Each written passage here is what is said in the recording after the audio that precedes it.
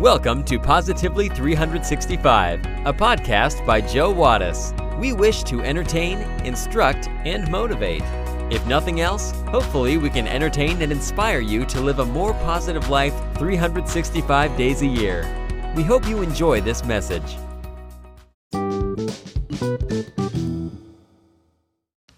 A man and a woman were having dinner at a fine restaurant.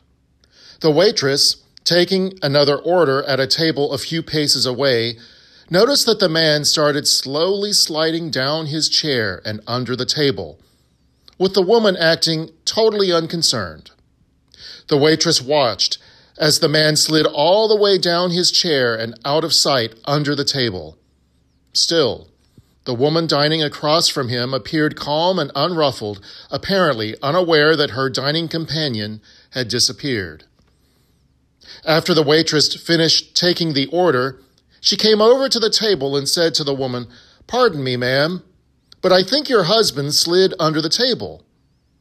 The woman calmly looked up at the waitress and replied firmly, "No, he didn't. He just walked in the door."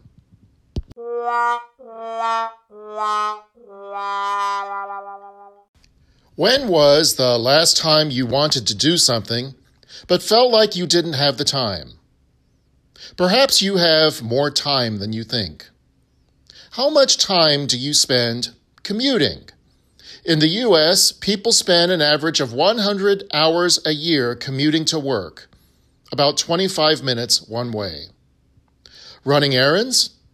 The typical car owner is behind the wheel from 500 to 1,000 hours per year, the equivalent of 2 full semesters at a university.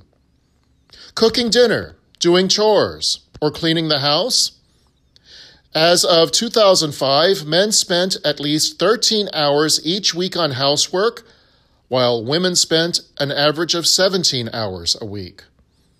Parked in front of a television. According to the Nielsen Company, the average American watches 4 hours and 35 minutes of television each day.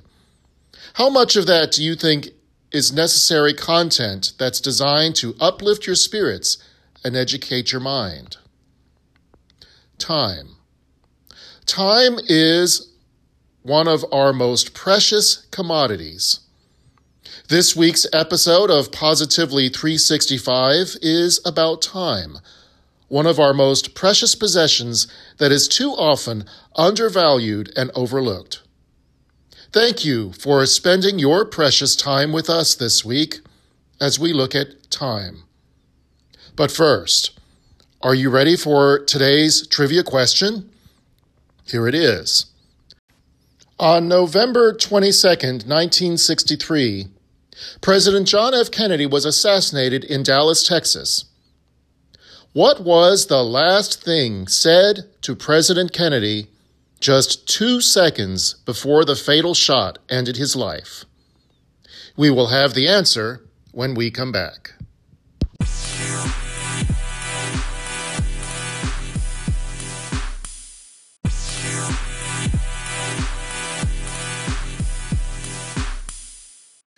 Do you know the answer to today's trivia question? On November 22nd, 1963, President John F. Kennedy was assassinated in Dallas, Texas. What was the last thing said to President Kennedy just 2 seconds before the fatal shot ended his life? Well, Mrs. Conley, the wife of Governor John Conley, was riding in the same limousine in the seat right in front of the president. Seeing the crowds, she turned back to the president and said, "Mr. President, you certainly can't say that Dallas doesn't love you." Just 2 seconds later, the president was hit by the fatal headshot. Now you know.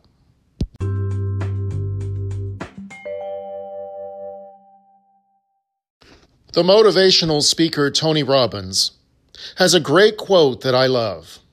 He says, "Most people overestimate what they can do in a year and underestimate what they can do in 2 or 3 decades."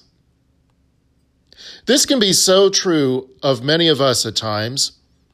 When it comes to the short term, we set high expectations. We overestimate what we can do in a year, a month, a day. Because we overestimate, we invariably fail to achieve our goal. This failure leaves us unmotivated and dejected. We want to give up and forget our goals. Then, if we give in to the temptation of giving up, the day turns into months, the months turn into years, and the years turn into decades. We then look back and see that we have not accomplished much. We overestimate what we can do in a year and underestimate what we can do in 3 decades.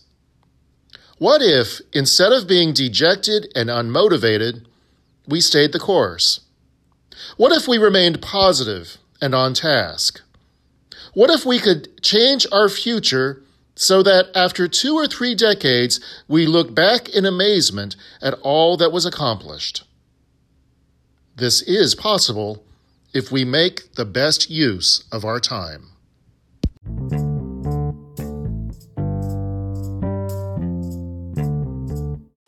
Many people don't even try to manage their time better because they think it won't matter much.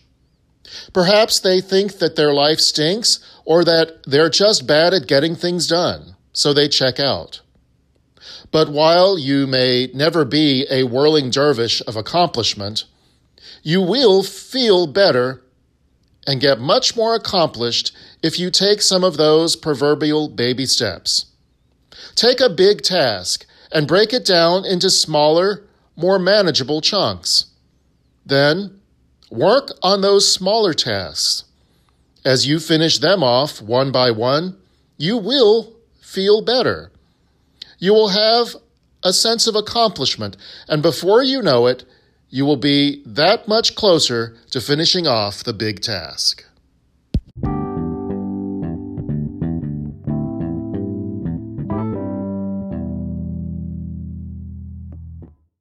The story is told about Julius Caesar. He once came upon a statue of Alexander the Great and began to weep bitterly. Someone asked Caesar why he was weeping, and Caesar replied, "By the time Alexander was my age, he had conquered the entire known world.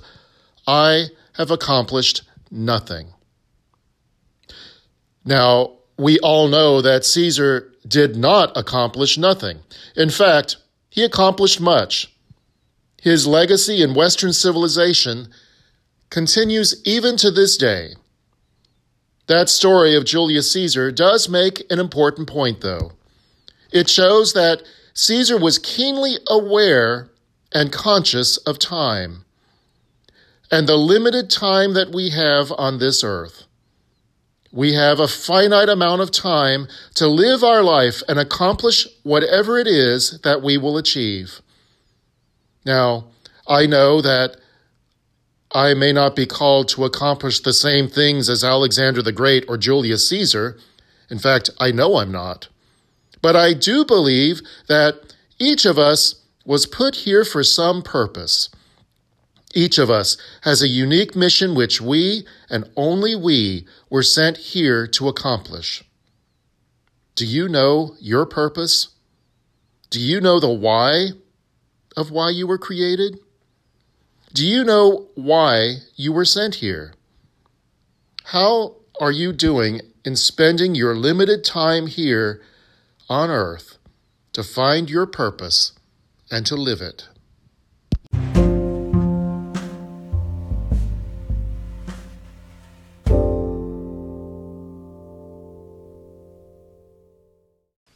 John Cardinal Newman once expressed this beautifully when he said, "God has created me to do him some definite service. He has committed some work to me which he has not committed to another. I have my mission. I have my purpose. I may never know it in this life, but I shall be told it in the next."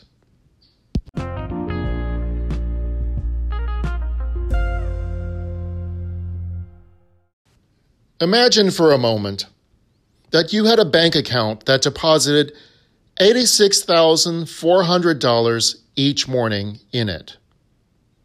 The account carries over no balance from day to day, allows you to keep no cash balance. Every evening, it would cancel what part of that amount you had failed to use during that day. What would you do? Draw out every dollar every day. We all have such a bank. Its name is time. Every morning, it credits you with 86,400 seconds. Every night, it writes off as lost whatever time you have failed to use wisely. It carries over no balance from day to day. It allows no overdraft, so you can't borrow against yourself or use more time than you have. Each day, the account starts fresh. Each night, it destroys unused time. If you fail to use the day's deposits, your loss is yours, and you can't appeal to get it back. There's never any borrowing time. You can't take a loan out on your time or against someone else's. The time you have is the time you have, and that is that.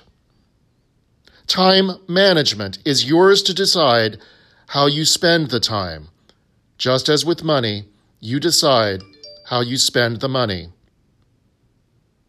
It is never the case of not having enough time to do the things, but the case of whether we want to do them and where they fall in our priorities. So, how will you use your time? Make sure that you make good use of your time. Make sure that you invest a good portion of your time in things that really matter. That is one secret to a life well lived. Thank you for joining us today. Please consider taking a moment to like, rate, subscribe, and share this podcast. You can also connect with us and join the conversation on Facebook. Just search for Positively 365. We would love to hear from you.